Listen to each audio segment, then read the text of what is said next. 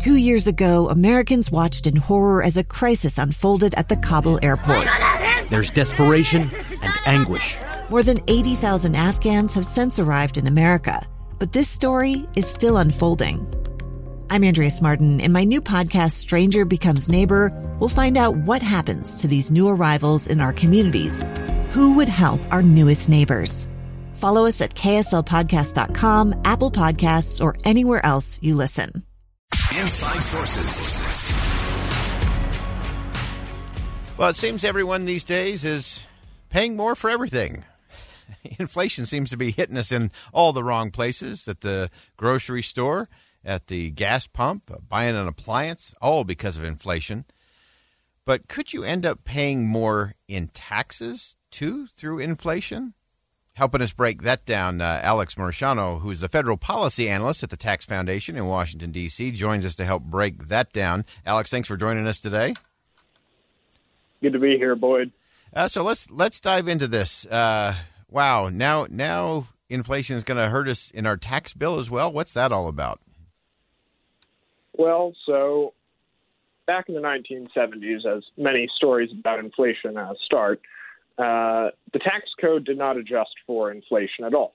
And tax brackets, as inflation went up, tax brackets stayed the same. So if you were earning, $50,000 one year, $60,000 might only be worth what $50,000 was worth the previous year, but you'd still get taxed. You'd still move into a higher tax bracket.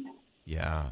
And so, even though that didn't really reflect a increase in real income. Yeah, and so then you kind of got into the 80s, and we started to index tax brackets. So where are we on that as it relates to today? Yeah. So fortunately, in 1981, we did start indexing tax brackets to inflation.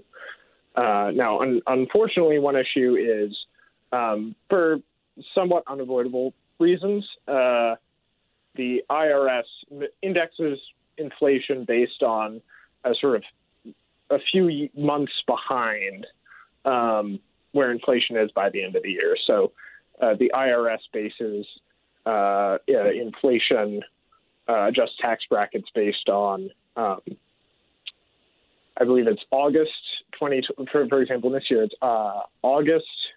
No, so I think August to September, basically, instead of January to December. And so we had particularly high inflation at the end of the year in 2021. And so that won't really be reflected in the adjustments for the tax brackets for 2022, which means that even though inflation was around 7% over the whole year, the tax brackets will only go up have only gone up about 3%.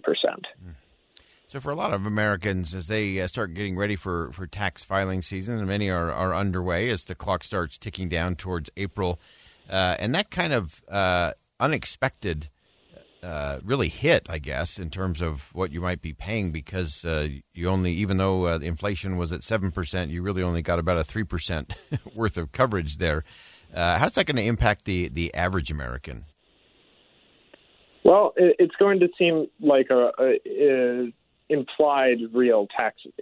You end up to being, I guess, probably withholding a little bit more of the paycheck. But at the same time, next year, presumably, we're hoping, inflation comes down a little bit this year. But when tax brackets are adjusted for 2023, that really high period of inflation at the end of 2021 will be factored in. So we might get a larger adjustment for inflation next year relative to what actual inflation is for this year. So you'll end up sort of getting some of it back that way. Yeah. And so as you look at some of the things that we should be focused on when it comes to tax policy and the tax code, what are some of the things that we should be looking for Congress to do in terms of adjustments or tweaks to the tax code, some things that might help, again, just the average American who's who can't track all of this stuff all the time, but who feels the impact in the end? Yeah, so I think that the most important thing for growth and getting sort of improving productivity and wages is better treatment of capital investment, this sort of factories, equipment, buildings that sort of these things that sort of end up driving growth and productivity. So there are some provisions that allow sort of big capital projects to be deducted immediately that are going to start expiring at the end of the year or phasing out at the end of the year. So that's kind of an urgent issue. Similarly, research and development expenses are no longer fully deductible. That started at the end of this year. And that is going to make investing in, research and development, which is, of course, foundational to driving innovation and higher living standards in the long term, is going to be penalized by the tax code.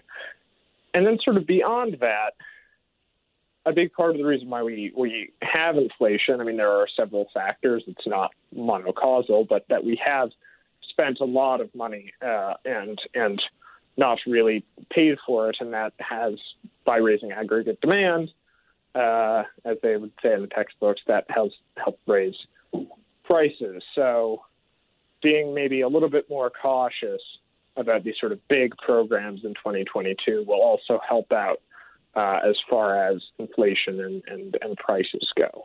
Oh, very good. Alex Marciano is a federal policy analyst at the Tax Foundation in Washington, D.C. Alex, thanks for joining us today. Not a lot of good news on the tax front, especially as it relates to this, but stuff we've got to keep our thumb on if we're ever going to make some real changes. Alex, thanks for joining us today. Always a pleasure, Boyd. So I think that's just so vital. So I don't think anybody, at least I know I wasn't this morning, getting up thinking, wow, I'm going to actually pay more in taxes this year because of inflation. We talk about and we complain about inflation because we're paying more for a basket full of groceries at the store or as we fill up our cars at the pump.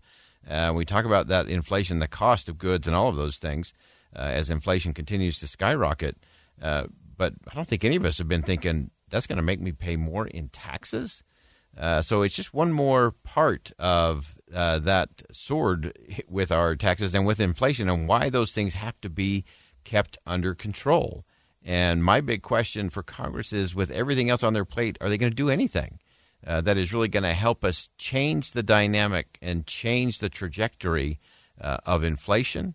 And are there anything in the works in terms of tax code adjustments that can help us factor in that inflation and how it might hurt individual taxpayers when they file their taxes here in 2022?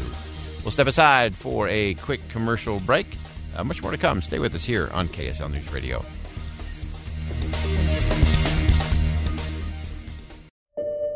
I'm Dave Cawley, investigative journalist and host of the podcast Cold. In October of 1985, a woman named Cherie Warren left work at a busy Salt Lake City office to meet her estranged husband at a downtown auto dealership. She never made it home. Cherie's car surfaced weeks later in Las Vegas. In the parking lot of a hotel casino. No one knows how it got there. Strange. It was strange. Both Cherie's estranged husband and her boyfriend raised suspicion for investigators. I kind of thought that he might have done something. But no arrests were ever made. In Cold Season 3, we dig into double lives, make new connections in the case, and examine the difficulty raised by reasonable doubt. We want answers just as much as anyone else. They have creeps like that now too, so nothing's changed. That's the new Cold Season 3, The Search for Cherie. Now available anywhere you get your podcasts.